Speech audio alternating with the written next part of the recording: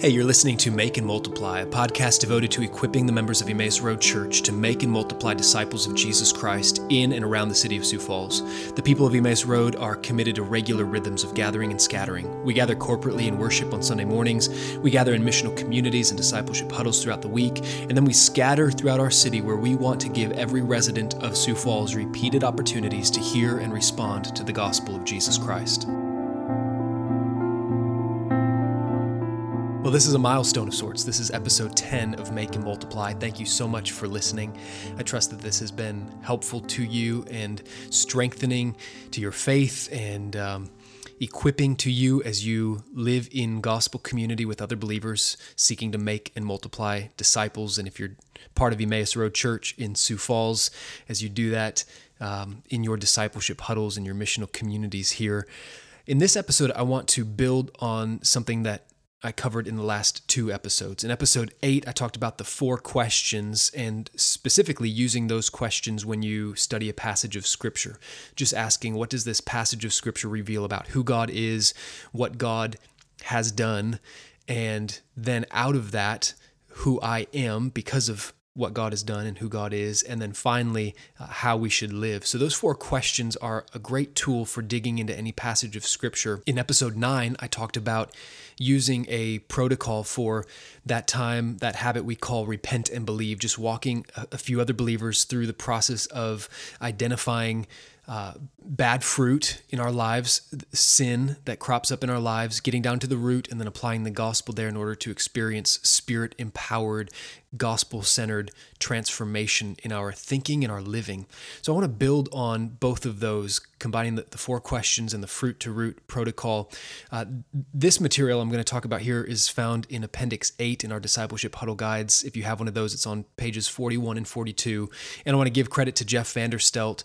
He's the one that I learned this from, and this material is put out by Saturate Resources, and this has been a great help to me personally, and I oftentimes use it in counseling and conversation with other people. This is a great way for disciples of Jesus to care for one another and to gospel each other, to help each other move down to the root of all of our behavior, to identify the root issue that's causing sin in our lives so that we can repent and believe and experience God's saving and transforming grace. Titus 2:11-14 says the grace of God has appeared, bringing salvation for all people, training us to renounce ungodliness and worldly passions and to live self-controlled, upright, and godly lives in the present age. So the same grace that saves us is the grace that trains us to renounce sin, ungodliness, worldly passions, and then to live self-controlled, upright, and godly lives, walking in the fruit of the Spirit. So God's saving grace is also His transforming grace, and fruit to root is all about experiencing that together.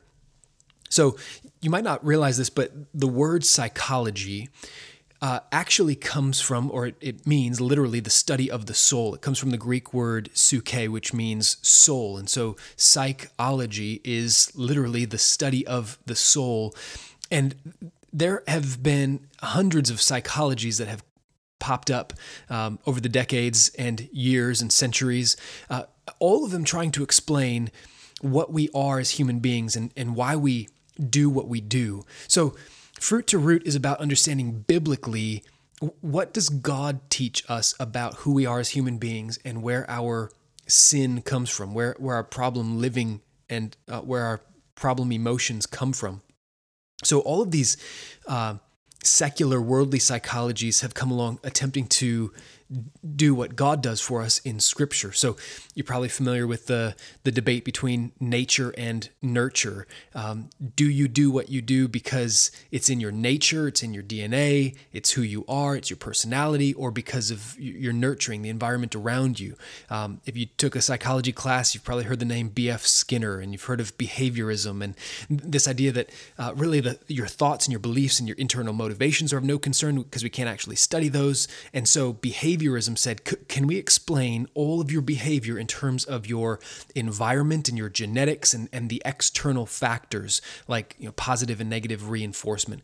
Then Freud comes along and he proposed that all of your behavior can be explained. It can all be accounted for in terms of sexual energy and then the various stages of development that you go through and any trauma or frustration that you experienced in this in your development process. And so it's all about your psychosexual development. So the problem with Freud is he leaves you a victim. Your parents traumatized you when you were potty training, and so now you're anal retentive and you're super neat and obsessive compulsive and you want control over everything. That's how Freud goes about trying to explain who you are and how you behave. Then there's self-actualization and humanism and the school of thought advanced by people like Carl Rogers and Maslow. You've heard of Maslow's hierarchy of needs. And there's this idea that you can realize and express your full potential, and you ought to do that. And all of your frustration comes basically from lack of ability or opportunity to just be who you are and show your true colors. And so all you need is some people to come alongside you and empathize with you and tell you, just be your true self and let your true colors show. So all of these psychologies are attempting really to explain the human soul, but who knows the human soul better than our Creator? So Jesus comes along, and in Mark 7, he tells us exactly where our behavior comes from. He said to his disciples, "Do you not see that whatever goes into a person from outside, that is what you eat or what you drink, what you consume through your mouth, that cannot defile you, because it enters not your heart, but your stomach, and then it's expelled." Thus Jesus declared all foods clean. And then he said to them, "What comes out of a person is what defiles him. For from within, out of the heart of man, come evil thoughts, sexual immorality, theft, murder, adultery, coveting, wickedness, deceit, sensuality, envy, slander, pride, foolishness. All these evil things come from within, and they defile a person." So Jesus Christ, the eternal Son of God, through whom all things were made, says to human beings, here's where evil things come from. They come from within the heart of each person, and that's what defiles us. Something that goes in your mouth can make you physically sick, but it can't defile you in a sin sense. Sin comes from within you, not from outside of you. Jesus says the same thing in Matthew 12:33 through 37. Either make the tree good and its fruit good, or make the tree bad and its fruit bad, for the tree is known by the fruit. Jeremiah 17, the heart is deceitful above all things and desperately sick. Who can understand it? And then God says in Jeremiah 17:10, I, the Lord, search the heart and test the mind to give every man according to his ways, according to the fruit of his deeds. And so what the Bible teaches is that our behavior flows out of our heart. The heart is like the engine that drives our bodies, our behavior. And in the heart, that's where worship takes place. That's where our desires, our loves, our affections exist. And that's what drives how we live. So James 4 is incredibly insightful when James asks this question, a question all people would do well to pay attention to. James asks, what causes quarrels and what causes fights among you? Have you ever stopped to consider that? What causes quarreling, bickering, fighting, disagreements, whether it's a small little spat between siblings or major conflict between nations? What causes quarrels and fights? James says, is it not this, that your passions are at war within you? The real battle takes place inside of your heart. That's where there's a war raging before any kind of war manifests on the outside between two people or two countries. Verse 2, you desire and you do not have, so you murder. You murder to get what you desire, but the root of it is desire within you. You covet, James says, and cannot obtain, so you fight and quarrel. You covet. Again, it's within, inside the heart that the coveting takes place. You do not have because you do not ask. You ask and do not receive because you ask wrongly to spend it on your passions. So when James says, look, you could even just ask God for these things that you don't have, but instead of that, you quarrel, you murder, you fight to get what you want. He's saying it's not even that you want bad things. Oftentimes it's that you want good things too badly. We want things so badly. And so James locates the problem within us as a worship problem. These passions at war within us, these disproportionate, out of control desires that lead to the behavior that comes out in our lives. So it's crucial, first and foremost, to understand how the Bible speaks about our behavior and about who we are. So think about it this way. Jesus talks like this in Matthew 5 when he points out, is a man an adulterer because he committed adultery? You would think, well, yeah, you're not an adulterer unless you go through the act of committing adultery. That's the act of adultery makes you an adulterer. But Jesus says, no, actually, before you ever carry out the act of adultery, you have an adulterous heart. So adulterers are not merely those who have carried out the act of adultery. Jesus says it's adulterous hearts that lead to the act of adultery. Looking at a woman with lustful intent, Jesus says you have already committed adultery in your heart. Same thing with murder. Murder is the fruit that grows out of murderous hearts that hate and despise and rage against people around you. So if you just extrapolate from the principles that Jesus teaches there in Matthew 5 about sin existing first and foremost in our hearts before it comes out in our behavior, we aren't sinners because we commit a few sins here and there. We sin because we are sinners. We have hearts that are enslaved to sin, hearts that are in love with sin. And when you see the problem that way, then you recognize what we actually need. We don't just need some behavior modification. We don't need some external reinforcements to modify our behavior. We actually need new hearts. We need to be set free from slavery to sin. We need new affections. We need new desires. We need a new object of worship. And so Fruit to Root is all about just giving us a framework, a paradigm for thinking about and understanding our behavior and our emotions that are manifesting on the surface, working from those backwards to the root of what our hearts are loving and worshiping and desiring and believing, and then by God's grace experiencing transformation to find life and renewal and change in Jesus Christ. And so the example that Jeff Vanderstelt gives, and we have this in the Discipleship Huddle Guide, Appendix 8, here's just an example. If you are noticing on the surface that you are filled with worry and fear, that's the fruit that is manifesting outwardly. And that's where we start, because that's what we typically become aware of. We're not really consciously aware yet of the root issue. We just know, I feel worry and I feel fear. What is going on? And when we stop and think about it and ask ourselves the next question, well, what am I believing is true about me? What am I saying to myself? What am I talking about in my head about myself and my situation? You might realize something like, well, I'm telling myself that I'm all alone, that I'm unprotected, that I'm unloved. And then if you go deeper and ask, so what am I believing that God is or is not doing?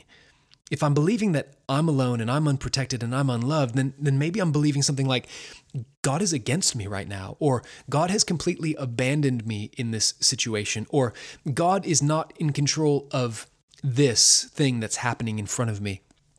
And then the fourth question is, so what am I believing about who God is?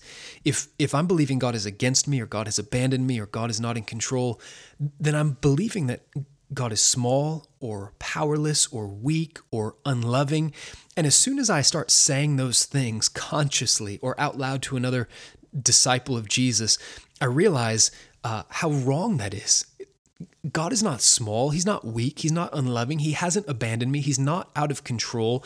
And that's where we see the need for repentance. If repentance means changing your mind, more specifically, it means changing your mind about who God is. So the New Testament talks about people who turned away from idols to worship and serve the living God. That's repentance, changing the God that you're worshiping, turning from idols to the living God. And most Christians would say, I'm not worshiping any idol, but we are oftentimes, even at a deep, almost unconscious level, thinking thoughts about God that just simply aren't true, aren't in line with the truth of who God has revealed himself to be in Scripture. And so we need to identify those things so that we can repent. We repent of our sinful behavior, yes. When we act out sinfully externally against people, we should repent of that sinful behavior that comes out on the surface, and we should repent of the root. So in this example, being filled with fear and worry, repentance at the root level looks like praying to God, Father, forgive me for believing and living like you are small and powerless and unloving. That is not true. That is not who you are. That is not what your word says about you. And it is wrong for me to think that. It's sin for me to think and believe things about you that simply aren't true. That's blasphemous. So then in faith, we are turning to the truth of who God is. And the point of faith, the goal of faith, is to see and believe and trust and cling to all that God promises to be and to do for us in Jesus. And Romans 4:20-22 is a great definition of faith, where Paul points to Abraham's example of faith as the father of faith and says, no unbelief made Abraham waver concerning the promise of God, but he grew strong in his faith as he gave glory to God, fully convinced that God was able to do what he had promised. That is why his faith was counted to him as righteousness. So we want a faith like Abraham's, where we are convinced that the promise of God is true, and we are fully convinced that God is able to do what he has promised, which means we need to know what God has promised. We need to turn to specific promises in his word and set our hope on everything that God has revealed in Scripture that he will be for us and everything that he will do for us in the person of Jesus. And so then we just begin to walk back up this slope of faith, beginning with who is God? Who has God revealed himself to be in Scripture and through Jesus Christ? What has God done for me in and through Jesus? And in light of that, then what's true about me and what's true about how I should be living instead?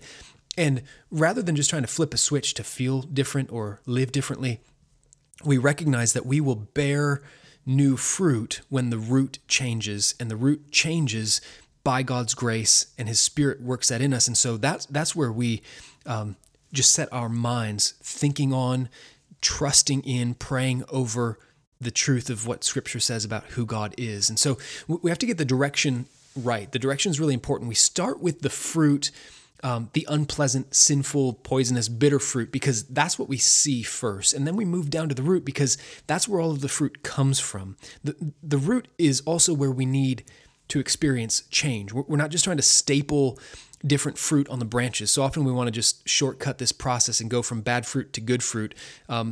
Just lop off the bad fruit and staple on the good fruit and just feel better. I feel worried and anxious. I just want to feel peace, feel peace, feel peace, feel peace. And it just doesn't work like that. We can't cause ourselves to feel peace by willpower, by sheer willpower. So we need to get down to the root, recognize what we're thinking and believing about God that's wrong, confess that in repentance, turn to the truth of who God is in faith. And then the only way to get that new fruit is to get new roots, and only Jesus can do that in us. Or maybe we should say it differently. That's exactly what Jesus can do. That's exactly what Jesus offers to do for everyone who trusts in him. That's the good news of the gospel, that because Jesus died for our sins, he was cut off so that we might belong and be grafted in. And now in Jesus, his resurrection life is overflowing and abounding to us, so that we can experience that new life of the Spirit and bear the fruit of the Spirit by his power within us.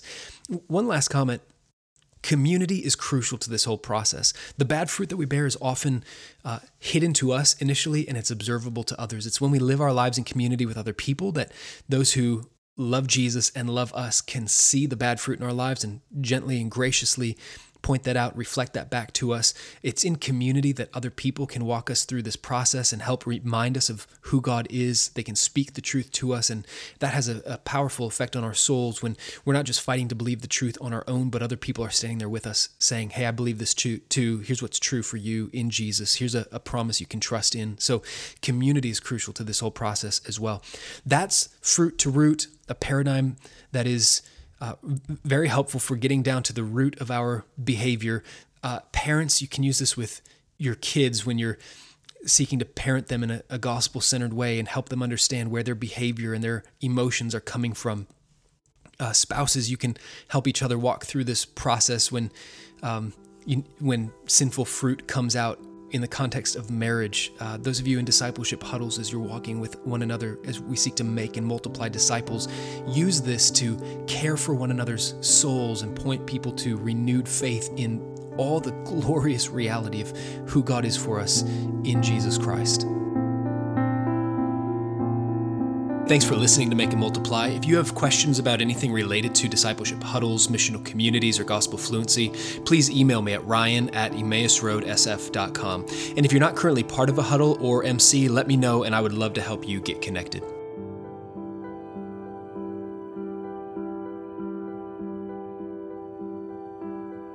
If you're interested in more, you can find this content in our Discipleship Huddle Guide, which is based on the DNA Guide by Saturate Resources. The music on this episode is called Everywhere by Lee Rosevere, and it's used under a Creative Commons license.